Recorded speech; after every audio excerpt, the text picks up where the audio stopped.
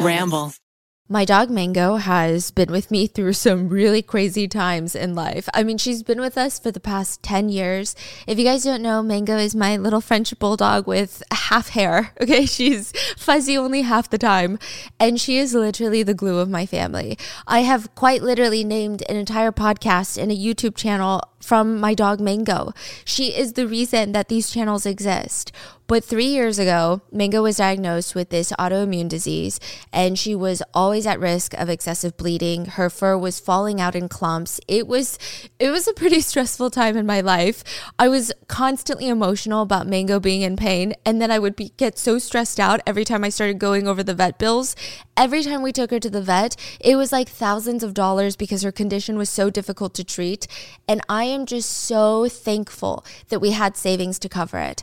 I wish I had known about Spot Pet a few years back. It would have just eased so much of that stress. Our partner, Spot Pet Insurance, is here to share a message today on how they are a secret weapon against the unexpected. Because with Spot Pet Insurance, you can get up to 90% cash back on eligible vet bills. Our dogs are always there for us during our hardest times, and we need to be there for them too. Go to spotpet.com today and get a quote instantly. Visit spotpet.com. Paid ad from Spot Pet Insurance. Waiting periods, annual deductibles, co-insurance, benefit limits, and exclusions may apply. For all terms, visit spotpetins.com/sample policy. Insurance plans are underwritten by either Independence American Insurance Company or United States Fire Insurance Company and produced by Spot Pet Insurance Services, LLC. Bada bing, bada boom. Welcome to this week's mini-sode of Rotten Mango. I'm your host, Stephanie Sue. Joanne's mom had always been a bit out there. You know those moms where you're like, oh, she's not really typical, is she? She's not quite normal. No one could quite put their finger on it. There were whispers that Joanne's grandma was a witch.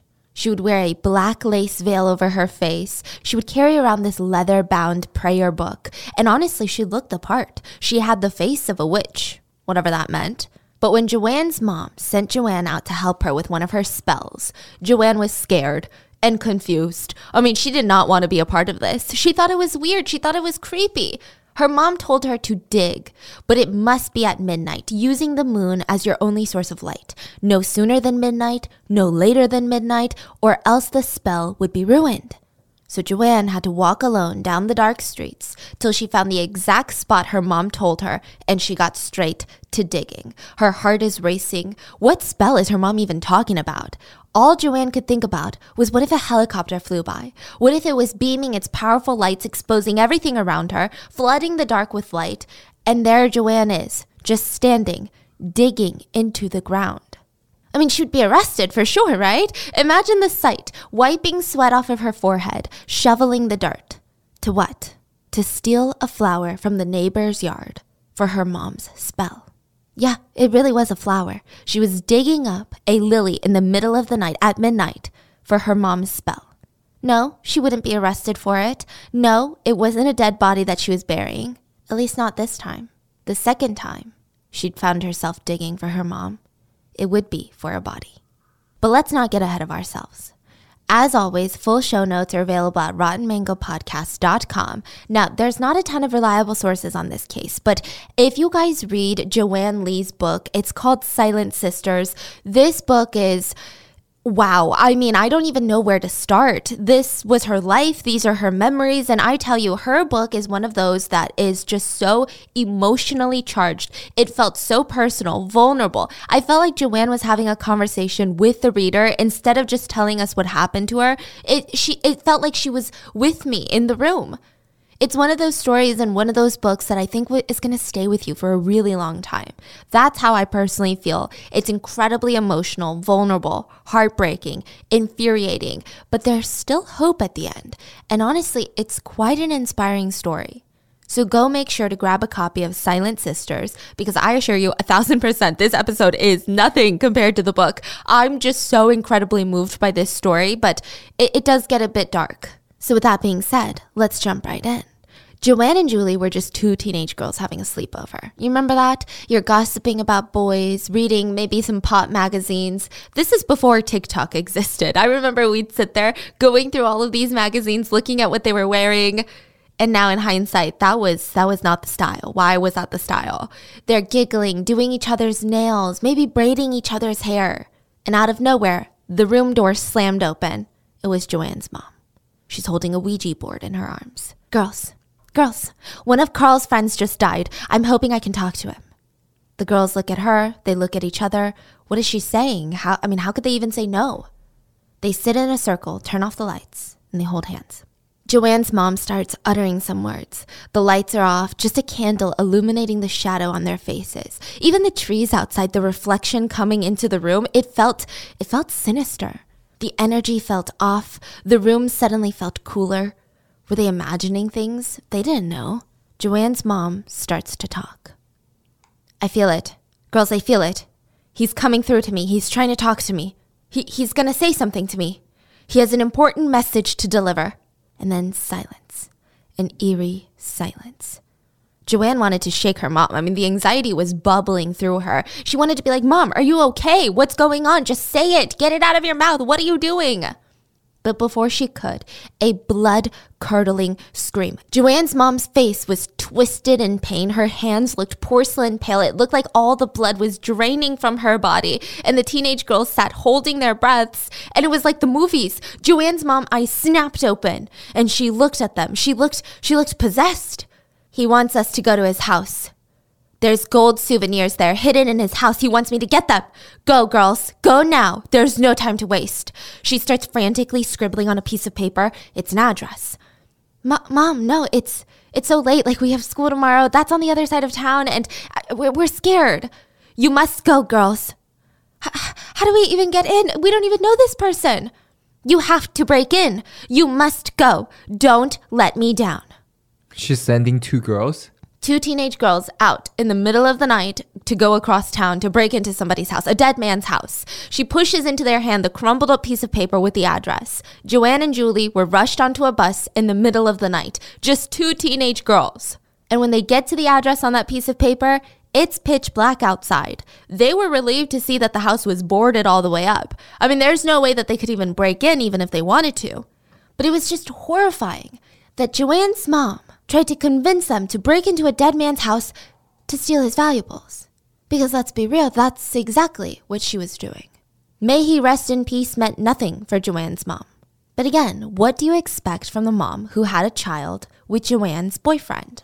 No, it wasn't just a rumor. Joanne had seen it with her own 2 eyes. When Joanne was still a teenager, she was dating a fellow teenager named Mark, and one day, Mark had slipped over. Joanne wakes up in the middle of the night to find that Mark is gone. Strange. Maybe he went to get water. She goes to investigate, and as she's creeping down the stairs, she hears noises coming, and it sounds like her own mom and Mark are giggling. Maybe they both wanted a late-night snack. It's nice that your mom and boyfriend are bonding, right? Well, when Joanne can see part of the living room, she sees the 2 of them on the couch, partially clothed and entwined. She starts freaking out. She's scrambling, stumbling back into the hallway, and she's standing behind a coat rack. She was so shocked she felt like her legs were locked, like they had turned into stone, and she couldn't move. And for the next 3 hours, she watched as tears streamed down her face. She watched and she listened to her mom giggling and moaning on the couch with her teenage boyfriend. The boyfriend that had also gotten her pregnant. Yeah, Joanne was pregnant with Mark's baby, and Mark was sleeping with Joanne's mom and eventually got her pregnant. Oh my goodness. Joanne's mom. Her name is Bernie, by the way. And growing up with a woman like Bernie as a mother was just dark. Literally dark. The family lived on a dingy second-floor apartment where there was 0 light coming in. Joanne was 3 years old, and she absolutely hated it. Her first memory was, I'm so scared of the damn dark, and this house is always freaking dark. I don't even know what to do. She just thought that they had the unluckiest piece of real estate in town. But that wasn't the case. Her mom, Bernie, simply didn't bother to open the blinds. Ever.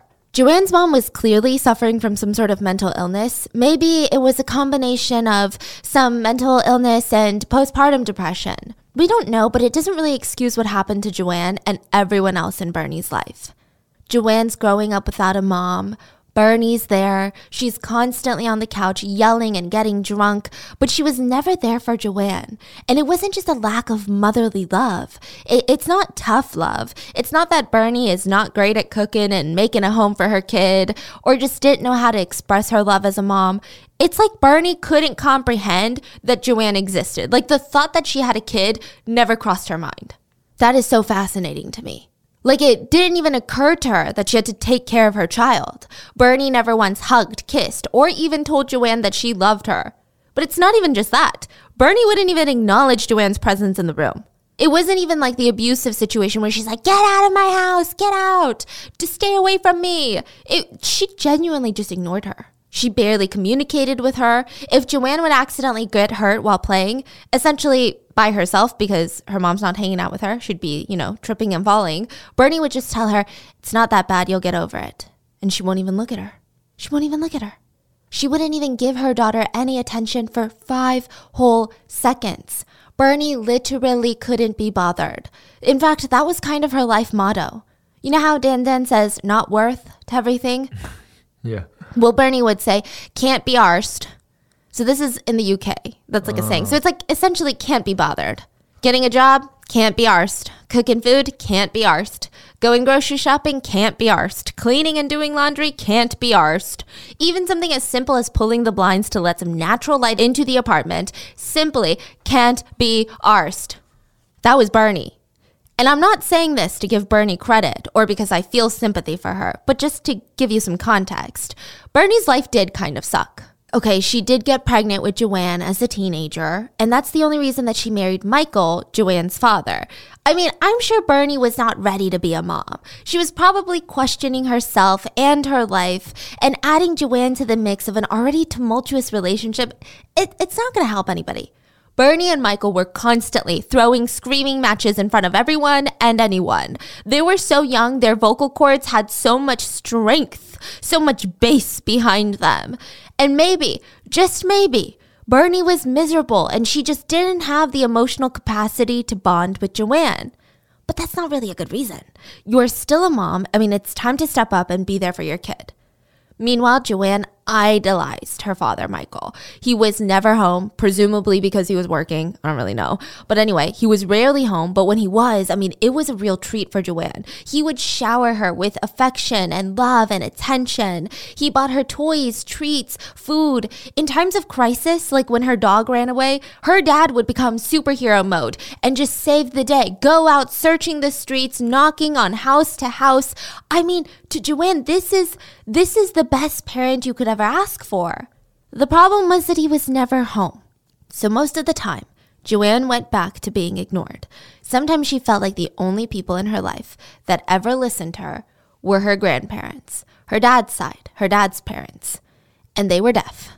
So they taught Joanne sign language at an early age, and Joanne loved talking to her grandparents. Any chance that she got, sign language almost became her first language. It just came so naturally to her. She would sit there and sign until her arms literally ached. And Nanny Edith, the grandma, truly felt like the only one in the whole world that ever cared about her. Even when Bernie and Michael divorced, Michael's parents remained a big part of Joanne's life, and she loved them dearly. Now, her other grandparents, on the other hand, Bernie's mom, well, let's just say the apple didn't fall far from the tree.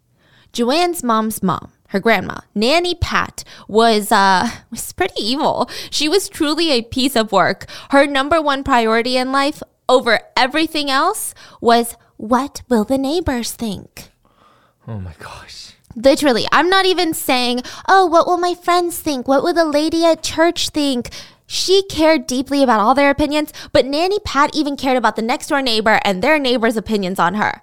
To the point where she kept everything in her house meticulously clean, almost practically sterile.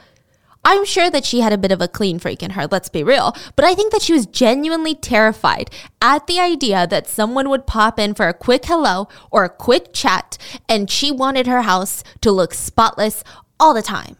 Otherwise, they would whisper, And that included, which by the way, side note, I never understood that because if you're coming unannounced, you're the rude one. I'm not the rude one for having some dirt in my house. Like, what? And that included the children. Nanny Pat wanted the kids to constantly be just head to toe, to the nines, dressing perfectly. She probably crouched down eye level to the kids. And she always told them this. This was like her little saying. Children should be seen, but never heard. That is terrifying. Wow. That sounds miserable. Yeah. Because I hear my niece from a mile away before I see her. just stomping around, okay? And she would always say, I expect good behavior, or there will be trouble, and I will have your guts for garters. Like, you know, the garters, the strings that attach to your tights? I guess that's your intestines if you don't behave. So yeah, when Bernie announced that she and Joanne would be moving in with Nanny Pat after her divorce with Michael, let's just say that Joanne was terrified. She was miserable even thinking about it. She hated that Nanny Pat smelled like hairspray and bleach. She terrorized everyone in the house, even Nanny Pat's own husband. Joanne's grandpa would sit in the living room cowering in fear if he heard his wife beating their kids. Or even the grandkids. He would just pretend that he was so absorbed into his newspaper that he didn't even know what was going on. Now, does that excuse him? No, he should have protected his kids. But I get it, the guy himself was abused by his wife, Pat. She would make him do the wildest things for the sake of, what will the neighbors think? For example, one day Pat walked in and threw a helmet on his lap. Put it on. What? Why? Yeah, put it on. I want you to hang out of the second floor window to paint the outside window frame. You want me to hang out of the second floor window, painting the window frame with a helmet? With a helmet, just why? Well, what will the neighbors think if our window frame's paint is peeling? It's peeling. Which, I mean, what would they think when your husband is practically falling out of a window purple in the face and you're holding him on by the ankles with paint splattering down on the ground? I would imagine I would judge my neighbor a lot more for that than their house paint job. No? Like, yeah. What would they think then?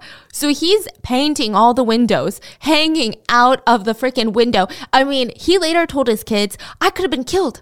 I could have been killed. Nanny Pat did not care. Her window frames were more important. Anyone that walked by or even drove by could see them. So they had to be perfect. This is the type of environment that Bernie and Joanne are moving into. And Nanny Pat was just so scary that even Bernie felt compelled to pretend to be a good mom in front of her mom. She did a few chores here and there. She tried to find a job. And meanwhile, Joanne stayed home with her two aunts, Bernie's sisters, Cab and Dish. Those were their nicknames. They were pretty young, maybe in their early 20s, which is much older than Joanne. I mean, they didn't want to sit there and play dolls with her, but they shared a room with her. And they tried to interact with her. They would always drop her off at school. The other one would pick her up. And they were kind of like her big sisters in a way. And Joanne, no matter how much she was terrified of Nanny Pat, how petrified she was, she had to admit that she loved spending time with her aunts. They made her feel a lot less lonely. She would sit in that room, watch them get ready, put on their makeup and their heels, and she just loved it. She loved seeing how masterfully they put on their mascara, what clothes they picked out, and when they went out, Joanne would secretly try on her aunt's oversized clothes and pretend like she was a Barbie doll. Of course, she would clean it before they got back. Joanne would jump under the covers and pretend like she didn't just do all of that. And I'm sure they wouldn't have minded, but she wanted to lay down so that she could pretend to be asleep or pretend to be deep, absorbed in a different thought. And the aunts would come back, take off their makeup, and gossip about boyfriends and friends and what happened. And Joanne loved it. She was so grateful for the company. But when the aunts were out, Joanne was back to misery. If Joanne as much sneezed in her room, she would hear banging on the walls. Sleep now, child, or I'll have your guts for garters. And Joanne would lay there, probably seething in frustration. And she would sit there in dead silence in this pitch dark room, thinking about the family curse. Oh yeah, the family curse. They called it the Middlehurst curse. This was Nanny Pat's maiden name. Everybody just assumed that Nanny Pat was cursed, and that's why she was so evil. So they would invoke the Middlehurst curse upon ex-boyfriends that broke up with them, or just really anybody that they hated. Joanne believed in the curse, and everything that Nanny Pat did just confirmed in her mind that the Middlehurst curse was very much real. Every single Sunday, Nanny Pat would ceremoniously put a black lace veil draped over her head. She would pick up a leather-bound prayer book, and to Joanne, she looked like a witch with a book of spells. Nanny Pat would bend down with lace over her face, and there was like this dark shadow lines, and she would say, Joanne, I have eyes on the back of my head, so don't act up at church. Be quiet, no fidgeting, child, no talking. We're going to God's house now. Joanne hated church. I mean, it honestly could have just been that it was a horrible church, not anything to do with the religion. The priest dragged out the service. He wanted people to hang on to his every word. It's like he couldn't get enough of listening to his own voice. Every single word just dragged on and on and on. The one thing that Joanne might have looked forward to is going shopping after church. They would all go window shopping as a family. Joanne typically stayed quiet and tried to look around, but once she saw the most beautiful doll that she had ever laid her eyes on, and she felt compelled to just, why not take a chance? Maybe it could be like my early birthday, Christmas, Valentine's Day. Did you guys used to do that? I used to do that. I'd be like, Mom, Valentine's. My birthday is in November and it's February. I'd be like, Mom, can this be my early birthday, Christmas, Valentine's Day gift? Okay, so did it work? Yeah. Yeah. Wow. But then I would get a birthday gift too. My mom is a really nice person. So she felt compelled to ask for it. I mean, why not? Let's take a chance. What if Nanny Pat is in a gracious, sweet, giving mood after church? Church is all about giving. She wasn't. Nanny Pat slapped the back of Joanne's legs and got inches away from her face and screamed, "I'm not your nanny, Edith." "Yeah, your favorite grandma? I'm not her. I'm not buying you no toys." And in that moment, Joanne wished Nanny Pat was Edith, or that she could live with Nanny Edith. But I guess at least Joanne's not being abused. I say that with a strong question mark at the end. What I'm trying to say is that Joanne wasn't being neglected anymore. I mean, not because Nanny Pat cared, but because she didn't want the neighbors to think that Joanne was being abused. For example, Nanny Pat noticed that Joanne's hair was tangled and messy. Pat did not tell Bernie, "Hey, you need to take care of your daughter. You need to be a better mom. You need to step up to the plate. This is not okay." She didn't say that. She also didn't lovingly teach Joanne how to brush her own hair. She just grabbed her brush, started complaining, "What will the neighbors think when you're running around with hair that's all matted?" And she started yanking, pulling at Joanne's sensitive scalp. I mean, she's just aggressively pulling through all the tangles, ripping out clumps of hair. And at the end, Joanne watches in horror. Eyes are stinging from the trauma on her scalp. And Joanne watches as Nanny Pat, oh God, spits out a big glob of saliva onto her palms and starts using it to style Joanne's hair. It was Nanny Pat's technique. She used it on her own hair. Who needs hair gel or hair mousse when you have globs of saliva? Joanne was disgusted. She was uncomfortable, but she couldn't dare say anything. Nanny Pat didn't actually care about Joanne or her well-being or her hair. She just didn't want the neighbors to think that Joanne wasn't happy. To be completely transparent with you, I am still at that stage in my life where if you tell me, "Hey, something's going to make you feel better," or "something's going to make your skin clear," I'll probably be like, "Give me the clear skin."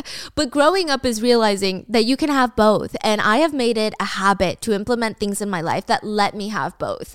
Did you know that your gut health really impacts your skin health? And not just skin, apparently your gut health can impact your immune system, your energy levels, even your mental health. That is why I've now added my favorite probiotic from Symbiotica to my morning routine.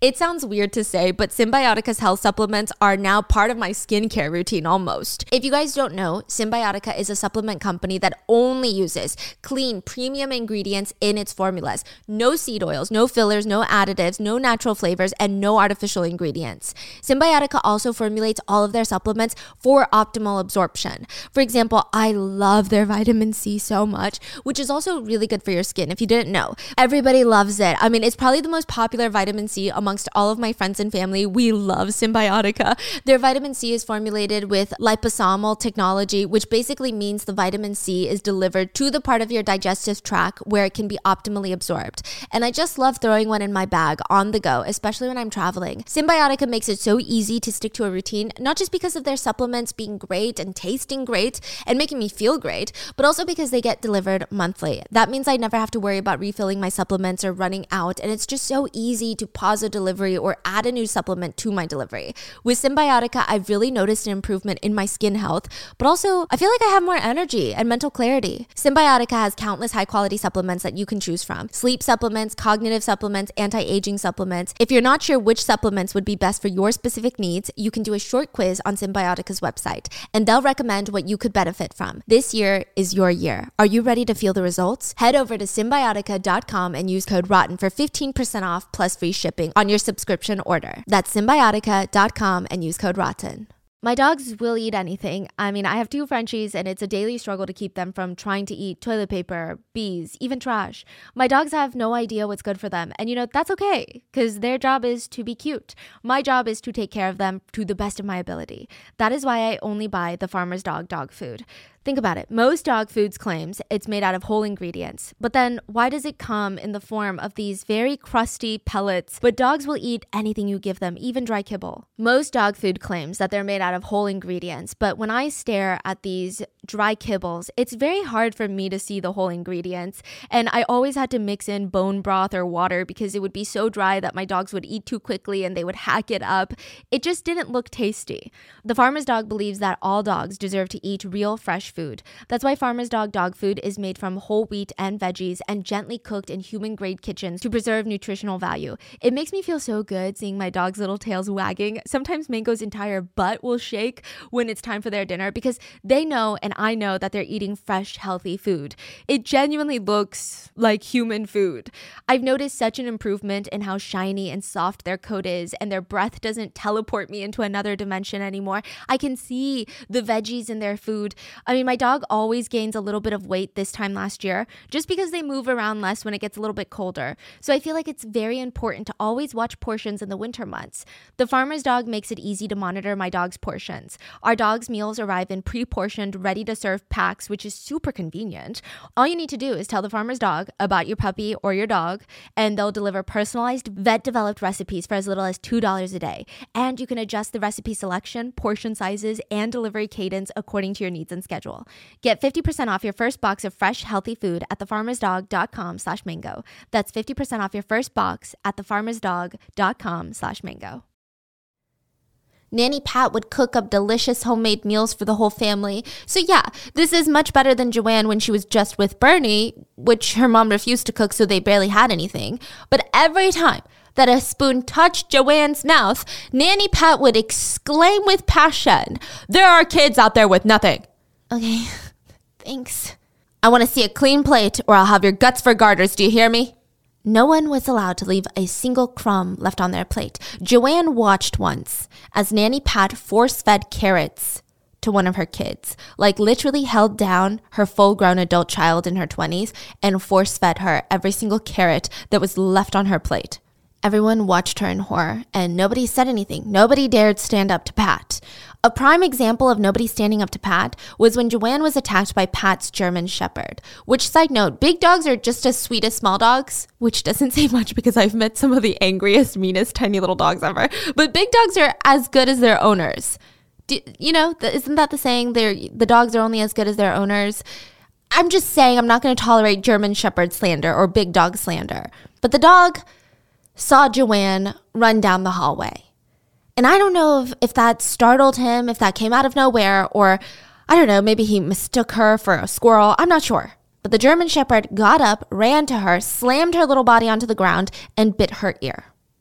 Blood started sprouting everywhere. Joanne was yelling in pain. Nanny Pat rushed to see her granddaughter is on the ground, blood spewing out. The wound was pretty serious, I'm not going to lie. It was bad. And Nanny Pat said, "Well, we can't take her to the hospital. Word's going to get out and the dog will be put down. I'm just going to have to stitch her ear myself." Not a single person dared to argue. Pat's husband, the grandpa, he buried his head deeper into his newspaper. Bernie couldn't have cared less. The aunts had disappeared, scurried into their rooms. So Nanny Pat got her friend Laura involved. Laura held down Joanne while Nanny Pat stitched up Joanne's ear. Side note, Nanny Pat was a nurse, so it's not fully out of her scope of expertise, but it's still so dangerous and so cruel. Imagine the pain. I mean, easily so many things could have gone wrong. But no, Nanny Pat called her friend to hold down her granddaughter, gave Joanne a pillow and said, "Bite on this, don't you dare scream." Joanne was shaking in fear and pain the whole time. And what's Nanny Pat's encouraging words to her? "Don't be a silly little girl, it's just a little stitch or two."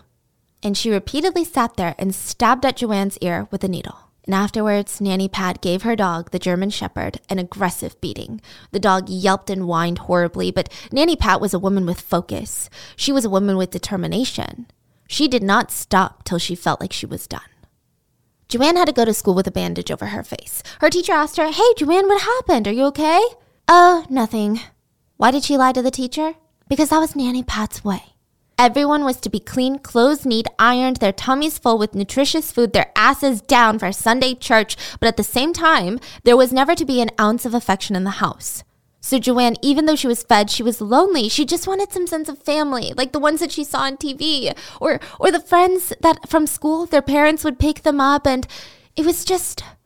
Sometimes she would walk to school at the thought of that, and tears would just be coming out of her eyes uncontrollably. And finally, when they turned 8, Bernie announced that they were moving out. It was such a big relief. The new house they were moving into from the outside, Joanne was shocked. It was a 3-bedroom house. It looked so clean, so welcoming. But right when Joanne walked in, it was like the first apartment she ever remembered.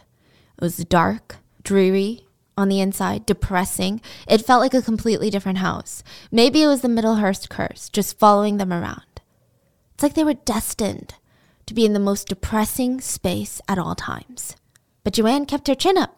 At first, her mom seemed to be doing better. She gave Joanne her own room, and Bernie was, wait, what's that smell? Was Mom cooking something?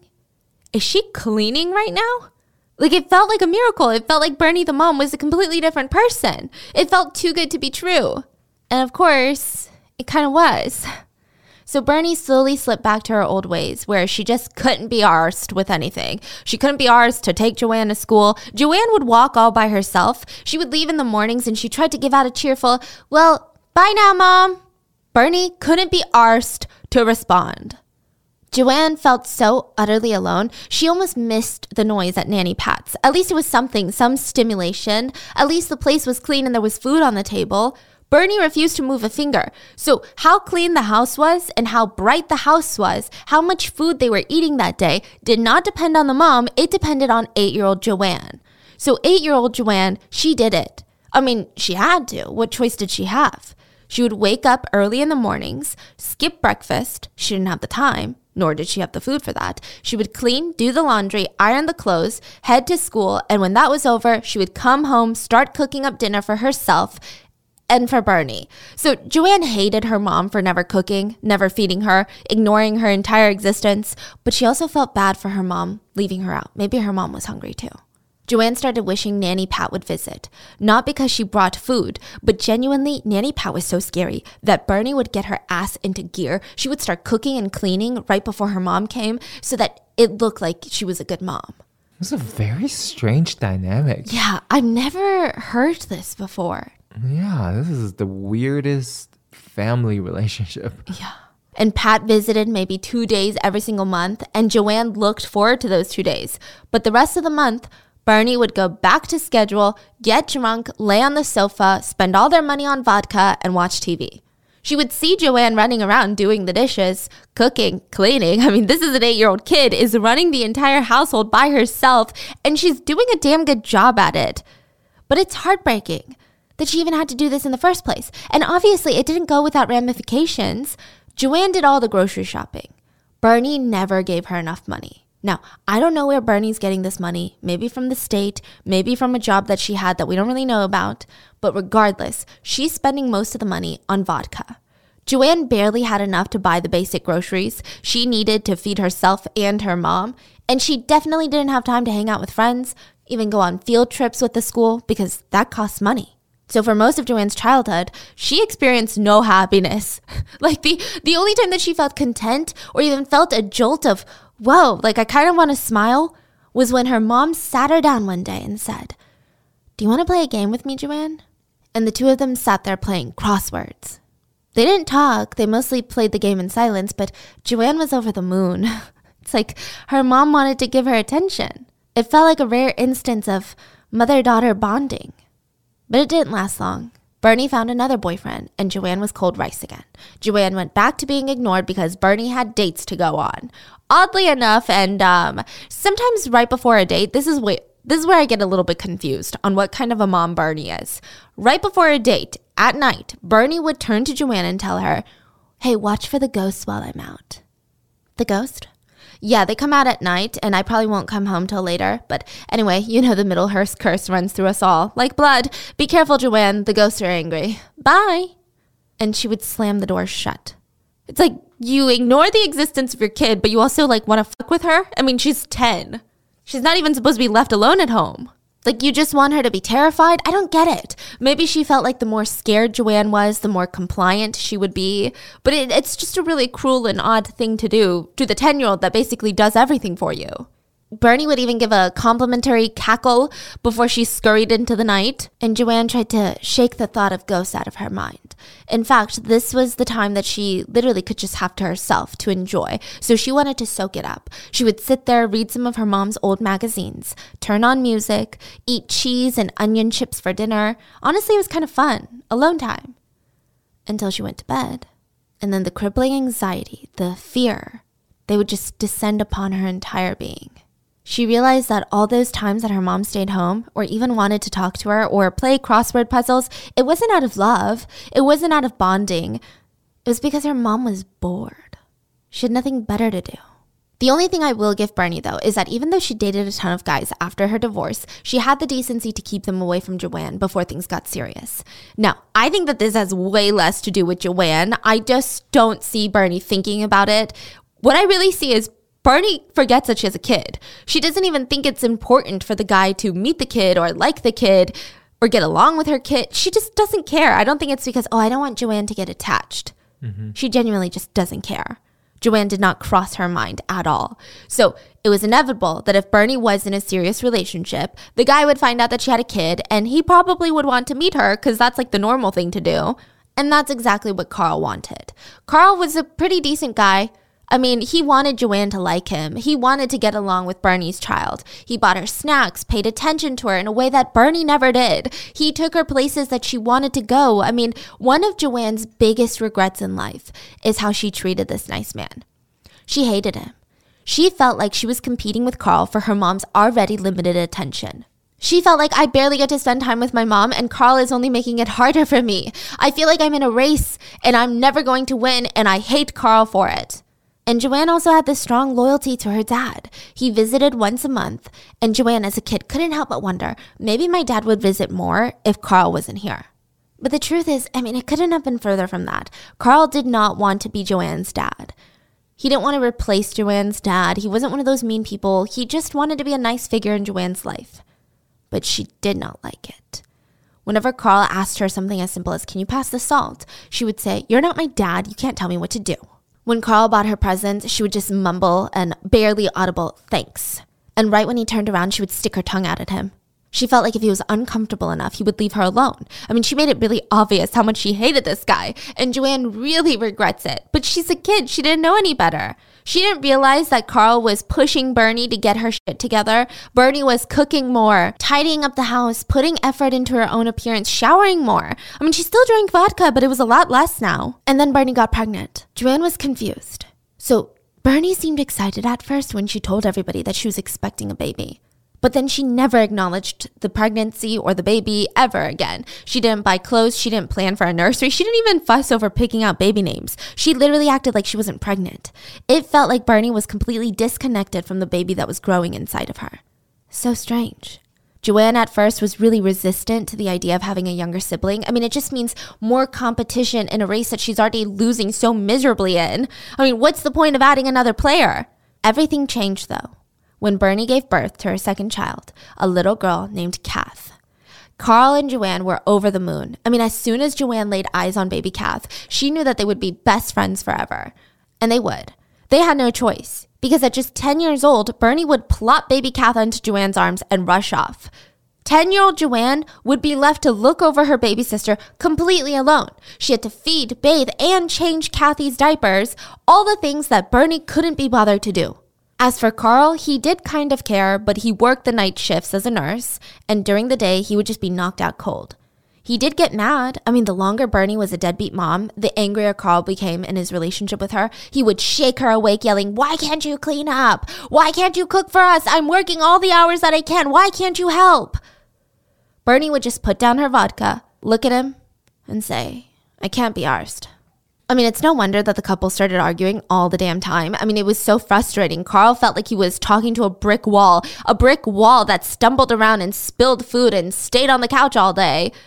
Eventually, the verbal fights would spiral into physical altercations.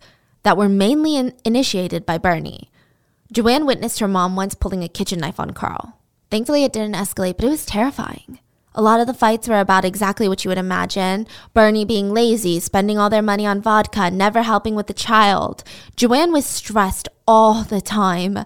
Which can have really big consequences for kids. Toxic stress for children can actually change children's brain chemistry for the rest of their lives. It can change their brain anatomy, their gene expression. It weakens the architecture of the developing brain. It can ultimately lead to lifelong problems in learning, behavior, physical, and mental health. It's just really, really bad for kids. The only time Joanne ever got a break from the mounting stress or pressure and responsibilities as a 10-year-old was when her other grandparents, her dad's side of the family, they would take her for a couple days. They didn't take Kath because, technically that's not their grandchild in any way. They're not related to Kath at all. But Joanne would just get so stressed. She would be having the time of her life, but at the same time, she would just be thinking about, is Kath okay? Is she going to be okay? Carl and Bernie are fighting more, and what if they just ignore her while she's crying? Or maybe they just altogether forget her existence, just lost in the heat of the argument. All Joanne could think about was how much she needed to get back to Kath.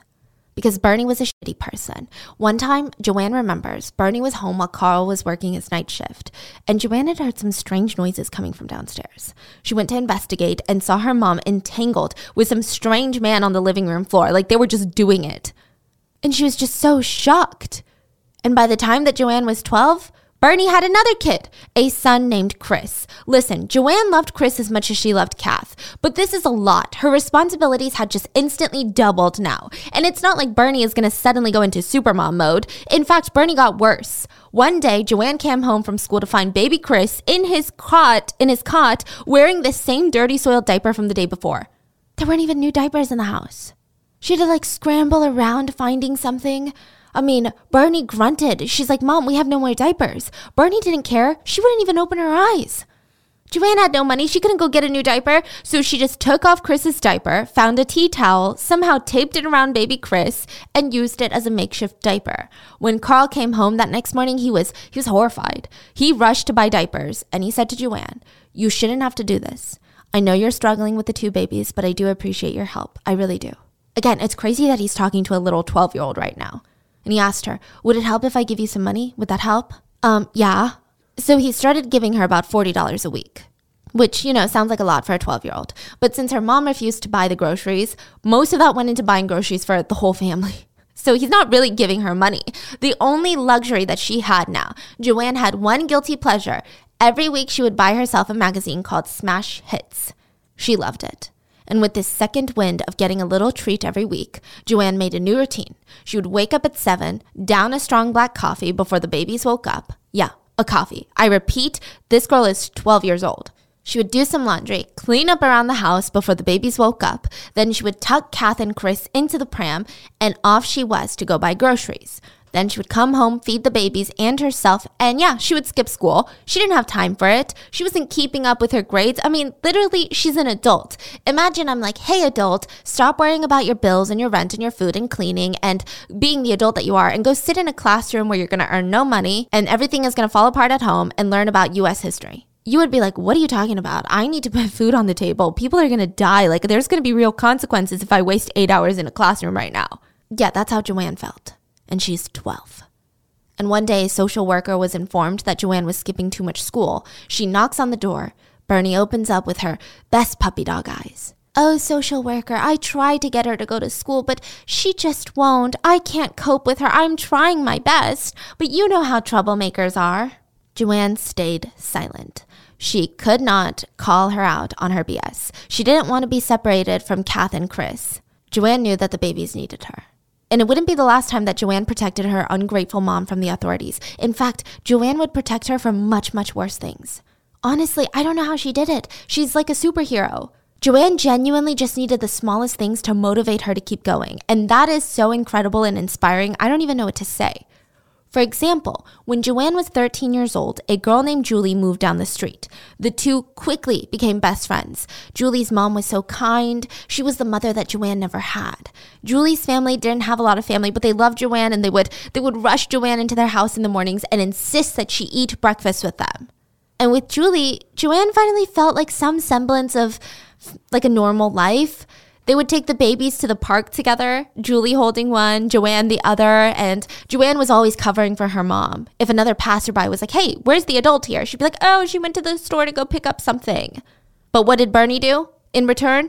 She tried to trick Joanne and Julie into breaking into a dead man's house to steal his valuables. Why? Because the Ouija board told her to. What? And even though Joanne loved spending time with Julie, she had to go home early, shatter her dreams back to reality, back to heating up some canned SpaghettiOs, putting them on toast. Hey, was this the most nutritious meal for the family? No, but it was cheap and it was easy.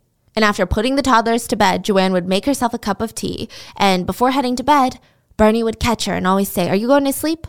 Well, before you do, why don't you be a good girl and buy me some cigarettes? Here's some cash. Joanne knew it was better to argue, but I bet it stung to know that your mom had money in the purse, and Joanne worked her butt off making sure her siblings never starved, so much so that she completely lost herself and she had no time to be a child, but mom has money for cigarettes. I don't really like doing chores around the house, I'm going to be honest with you, and I especially used to hate doing laundry. It was just one of my more tedious tasks. It takes so much time, and I often feel tempted to not even bother sorting out my clothes. But I've been trying to motivate myself to get a lot more organized, and I finally found a way to make doing my chores so much more interesting, so much more engaging, and that's by listening to audiobooks on Audible. You guys know me, there is nothing like playing a good psychological thriller. So obviously, that's what I've been listening to. I'm currently listening to The Housemaid by Frida McFadden. The main character, Millie, is out on parole and she's desperate for a job. She doesn't have any money. She's living out of her car and she gets this opportunity to be this rich family's housemaid. Millie agrees, even though there's just something really strange about the Winchesters. Especially the wife, Nina. She just seems to love finding ways to make Millie's life very difficult. The family is hiding something and Millie is hiding something, and there's just so much tension between Millie and the husband. It's one of those stories that you can't stop listening to, and I can't wait to finish it and start the next audiobook in this series. But if thriller is not your thing, don't worry. Audible lets you pick from thousands of titles to find the perfect soundtrack to your day. You can find audiobooks from any genre, fiction, nonfiction, wellness, self-help, but they also have podcasts like this one, guided wellness programs, comedy, and originals. Living life without using Audible is like eating food with no seasoning. Sure, you still get your nutrients in, but it's missing that extra flavor, you know? So if you want to spice up your day, I highly recommend Audible. Audible members can keep one title a month to keep from the entire catalog. New members can try Audible now free for 30 days. Visit audible.com/rotten or text rotten to 500-500. That's audible.com/rotten or text rotten to 500-500 to try Audible free for 30 days. I'm the type of person who's hyper aware of what I put in my body. I have a lot of food intolerances, and it feels like every year I discover new ones. If you have allergies or IBS, or you choose to avoid certain foods for personal reasons, you know the food FOMO is real, and it's just not fun. A month ago, we went to Jeju Island, which is famous for pork, but because I'm allergic, I was just standing there watching everyone gobble up the food. And recently, I almost gave up morning coffee because I'm so sensitive to dairy these days, and black coffee just does not hit the spot. Thankfully, I found out about Minor Figures, and now I don't have to start my days on a bitter note. Literally, Minor Figures is an oat milk brand. They're 100% plant-based, carbon neutral, and B Corp certified, so not only do I get to enjoy my coffee, but I don't have to worry about anything irritating my stomach. There are no stabilizers or additives, and what I love is that Minor Figures Barista Oat really helps showcase the natural characteristics of the coffee. It's not just there to carry the coffee flavor, but it enhances it. So you know how at-home coffee never hits the spot like coffee shop coffee? With Minor Figures, it does. You can really taste the coffee versus the oat milk. It's delicious. You can buy their products online at us.minorfigures.com. You can also discover fun games, music playlists, and explore their store locator to see where you can buy Minor Figures near you. For my listeners in Denver and New York, Minor Figures is also now available at Whole Foods. Things escalated further as Joanne got older. So now at this point, let's say Joanne's like 14 years old. Bernie started inviting her teenage guy friends to have parties at their house while Carl was at work. He has teenager friends, guy friends. Well, they go to the same school as Joanne. So it's Joanne's friends. But they're not really friends, but I guess they're like... classmates? Yeah, the exactly. Mom's hanging out with high schoolers. Yeah. Joanne wasn't even invited. She would be upstairs taking care of her siblings. Sometimes Joanne would march downstairs, find her mom surrounded by teenage boys from her school. They were passing around beer, making incredibly flirtatious sexual jokes with each other. I mean, what the hell? She's like, Mom, does Carl know about this? Does he know what you're doing right now? And Bernie would look around and say, oh my God, she's so uptight. And all of Joanne's guy school friends would just giggle. And Joanne was mortified. Like, what the heck? She's expected to take care of 2 kids that weren't hers, attending school so that she had somewhat of a future, take care of the entire house, make sure Bernie and Carl don't kill each other, never have time to be a teenager, yet she still has to not be uptight? Cool. Later at school, kids would come up to her being like, I wish my mom was like yours. She's so cool. I guess the only upside, if you could call it that, to having a mom that literally did not care was that Joanne was allowed to have guys sleep over. And one of those guys was Mark, her first boyfriend. Joanne was 14, he was 16, and Joanne lost her virginity to him. I doubt Bernie had the talk with Joanne. I mean, I bet she couldn't even be arsed. So Joanne ends up falling pregnant within 6 months of talking to Mark. Bernie blew up. She's screaming at her, fucking hell, you have to get rid of it. Nanny Pat is gonna go absolutely mental, you hear? I'm not gonna get rid of it, Mom, and you can't make me. I'm keeping the child. Bernie didn't argue. She just dragged Joanne to Nanny Pat so Nanny Pat could deal with it. And she did. She's screaming, the shame, the absolute shame. What will the neighbors think? Listen, Joanne did not care, though. Did pregnancy make her life harder? Yeah, she could barely bend down later on. She had to look after 2 babies, go to school. She had chores. She still wanted to be a teenager on top of that. And being pregnant cut her time off more. But she really wanted this baby. I think all Joanne wanted was a family of her own and some love and support and comfort. And she probably knew that kids could be a source of that. Besides, she already knew how to take care of kids. She was exponentially better of a mom as a teenager than her own mother was, which I'm not comparing the two because there's no comparison. I'm just saying as a teenager, there's no other teenager as equipped to be a mom. So she tells Mark that she's going to keep the kid. And everything is going well until Joanne catches Mark and Bernie having sex, remember? Well, when she confronted Bernie about it, all she said was, no, I don't know what you're talking about. But that was the final straw for Carl. Carl left Bernie. He sent some money. He wanted to be present in Kath and Chris's lives, but all the money was spent on vodka, and Bernie would force the kids to hide in the house and hush whenever he stopped by. She couldn't even be bothered to let her kids have a father figure. And life continued to only get harder for pregnant Joanne. She had to take the whole weight of the household on her shoulders. Bernie didn't even try to help. She didn't even pay the electricity bill, so Joanne was doing everything in the daylight or in the pitch black. And then the police knocked on the door. Someone reported to the police that Joanne had been having underage sex and they needed to investigate. So Joanne lied and was like, no, I'm not, I swear. And she convinced her mom, Bernie, to take the pregnancy test for her. But the joke was on both of them because it came back positive. Bernie had no idea that she too was pregnant. What a mess. Yeah, so social services swarmed the house and finally they decided that Joanne's environment was unsuitable for her and she needed to move out to a house that could be monitored if she had underage sex or not, which great solution, honestly. Okay, wow, fantastic. All this time you didn't care, but the idea of underage sex, suddenly you're like, no. She's been abused since she was 2 years old, since the day that she was born. Nanny Pat was so embarrassed at the idea of one of her family members going into foster care, she jumped up and offered to take Joanne. And that's how Joanne ended up staying with Nanny Pat and losing her child because of it. In her 3rd trimester, she wakes up and she's maybe a couple weeks away from her due date. But come on, there's pain during pregnancy, but this was a different kind of pain. Joanne could feel it, and she told Pat.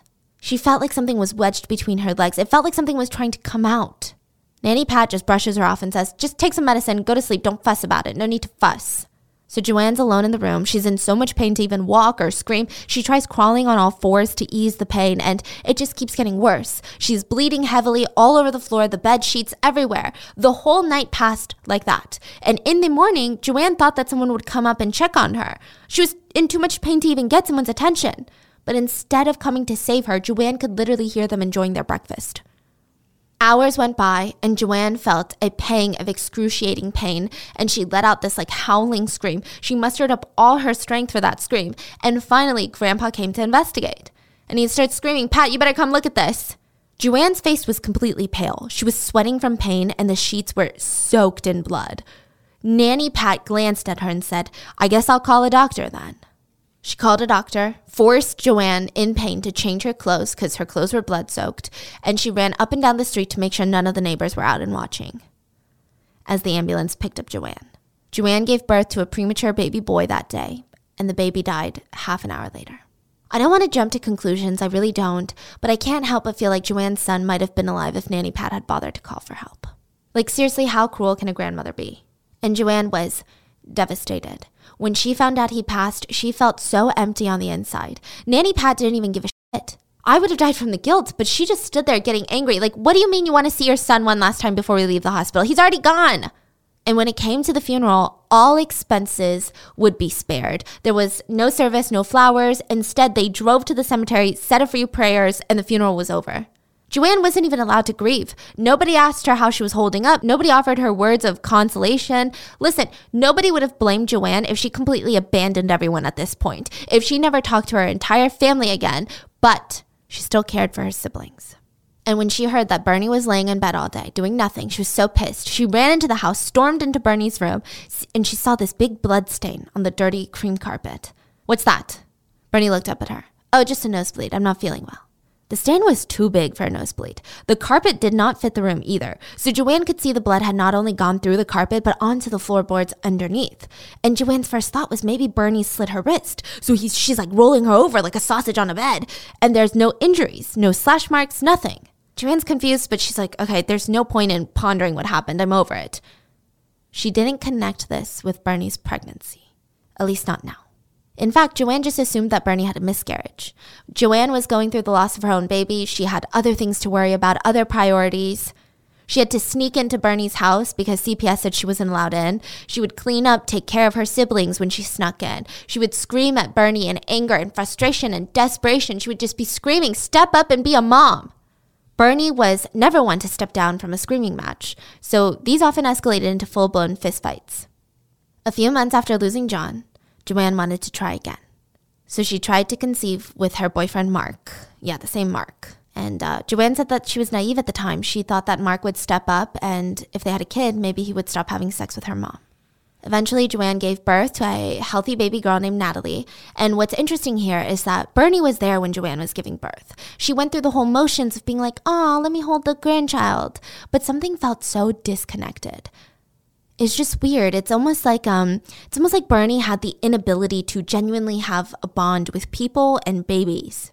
But Joanne was a natural with baby Natalie. I mean, she was a pro at this point. She raised both her little siblings, and eventually she moved back in with Bernie to help take care of her own child as well as her siblings. But the electricity was out. So literally all they had was one of those campfire cook stoves, and then they had this like a battery operated lantern. And what's crazy is that Joanne was so good at being a parent, really, that Kath and Chris never noticed the absence of electricity. Joanne made it seem like it was a fun camping experience. So the whole ordeal felt kind of fun to them.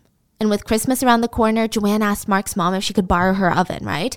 And Joanne comes home with freshly baked beautiful turkey, and she sees Bernie slaving away in the gasless, powerless kitchen for Christmas. Not for her kids, but Nanny Pat wanted everyone to come over and bring a dish of their own. Bernie literally was that terrified of her own mom. So she was roasting potatoes agonizingly slow on the camp stove. She put a bunch of vegetables into pots and pans, boiled water in a tea kettle, poured it over the vegetables, and then repeated the process over and over until the vegetables were cooked. She did this all night. I mean, it's crazy how determined Bernie was to spend all night pouring boiling water over vegetables over and over and over again. I mean, and she couldn't even be bothered to pay a single bill and used all the money on vodka. In the end, Christmas meal turned out just fine. Joanne's turkey passed Nanny Pat's inspection, and Bernie's potatoes and vegetables were suspiciously al dente, but they were edible. And Joanne knew she loved her siblings, but she needed to get out of there. I mean, even the water had been shut off.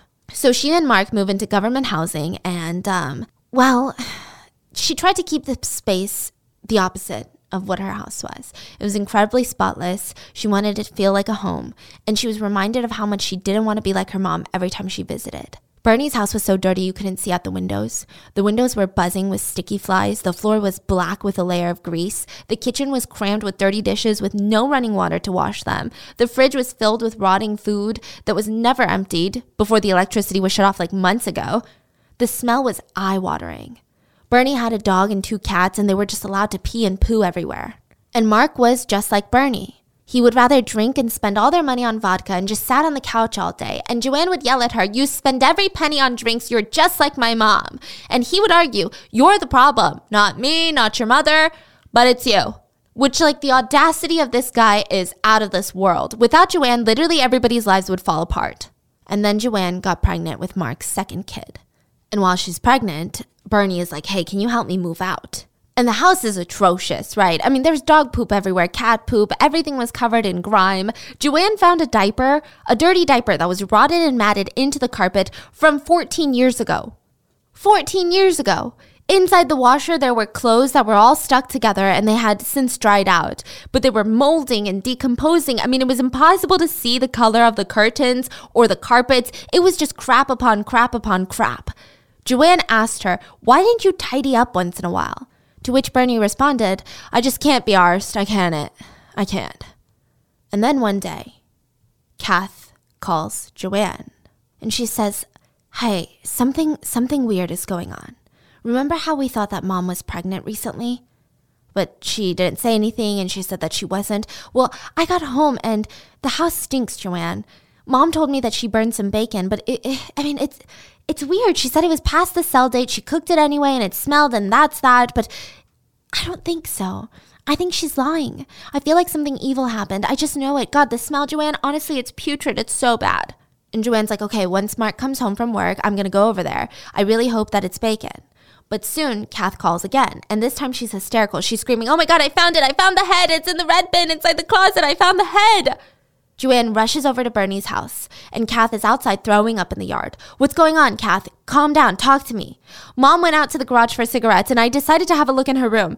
In the closet, I found the dusty red bin, and there were insects crawling all over the lid.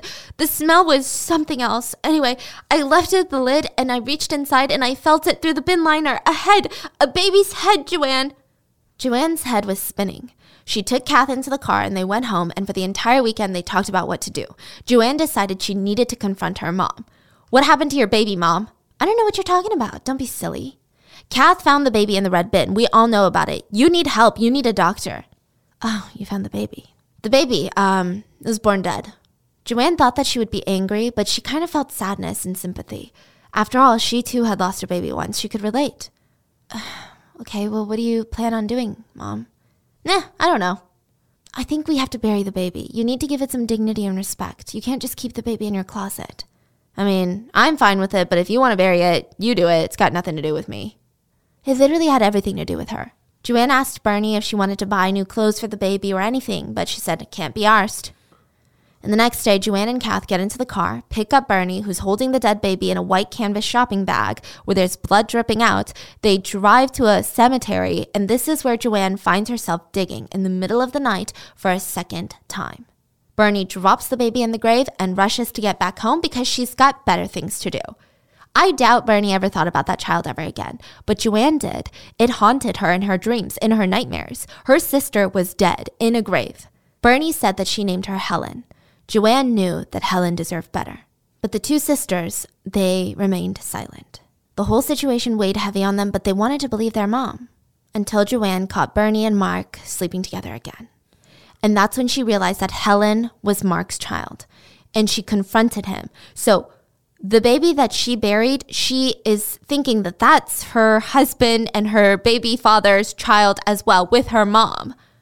And she confronted it, and his reaction said it all. I mean, he was ghostly white. He snapped out of it and tried to argue, "I'm not sleeping with Bernie." And Joanne yelled at him, "You're sick. That baby would have been the girl's auntie and their half-sister and my half-sister and my stepdaughter. That's sick."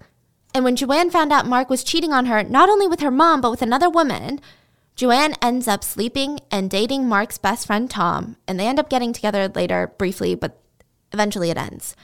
So they break up. Now, Joanne and Kath were there at Bernie's house, cleaning it one more time for another move. And Kath runs downstairs with panic in her eyes and she says, "I found the red bin in her closet. It's still there. Why is there a red bin in her closet? I haven't seen Mom run that fast in years. The minute that I saw that bin, she ran straight for it. I'm sure that there's something in the bin." What?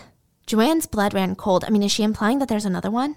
Joanne confronted her mom, "What's in the red bin?" And she's like, "Books. Just leave it alone." She's like, "But why do you have air fresheners stuck around the top of the bin then?" Joanne tried to believe Bernie, and for a while that she did. I mean, she had other things to worry about, like her teenage daughter getting pregnant. But then Joanne visited Julie one day, and all her secrets just started spilling out. Julie and her mom encouraged her to call the police, get it off her chest. And she did. Joanne was finally ready to speak.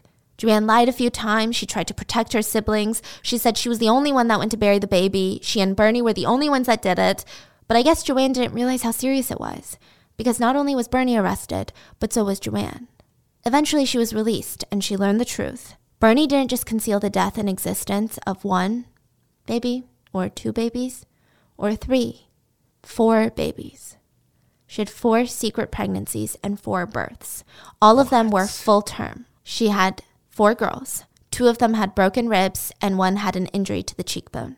But the cause of death could not be ruled with certainty. It wasn't even possible to determine if they were indeed stillborn or not. But it is highly unusual for a woman to have 4 consecutive full-term stillborn babies. We're not talking miscarriages. We're talking 40 weeks in the womb. It honestly sounds suspicious. Mark was the father of one of the babies. So was Carl and a third man. But in the end, Bernie just got a slap on the wrist. There was no way to prove that she had murdered the babies. Bernie barely got jail time, and a lot of misinformation was spread. A support group popped up supporting Bernie. They thought either Bernie was covering for one of the daughters, or they thought that they were actually the daughter's kids, or they thought that Bernie did have stillborns and was being crucified by the justice system. Some rumors started spreading that Bernie gave birth to the babies, and the rest of the family were so hungry that they ate the babies. What? So with that, and Bernie came out, hopefully she went through menopause and could not have more babies. We don't know. Meanwhile, Joanne had another son, and he was born deaf. And with everything that Joanne went through, you would think that she'd feel just so overwhelmed with life and ready to give up. And no one would blame her if she did, if she was not emotionally around for her kids. But that's just not Joanne. Joanne realized that most parents that had given birth to deaf children, they didn't know anything about the deaf community. They didn't know sign language. It was extremely hard for them to connect with their child or even understand what the child wanted. But Joanne stepped up, and she started volunteering at local resource centers. She taught parents and young kids how to sign, and that's kind of what she devoted the rest of her life to. And it's honestly such a sweet ending. It's not perfect, but it is kind of hopeful. And Joanne is an inspiring woman. And Bernie's not a witch, because witches are cool and Bernie's a bitch. That's a poem, sorry, but you get what I'm saying. And that's today's mini-sode. I hope you guys enjoyed, and stay safe out there. I will see you guys on Wednesday for the main episode. Bye.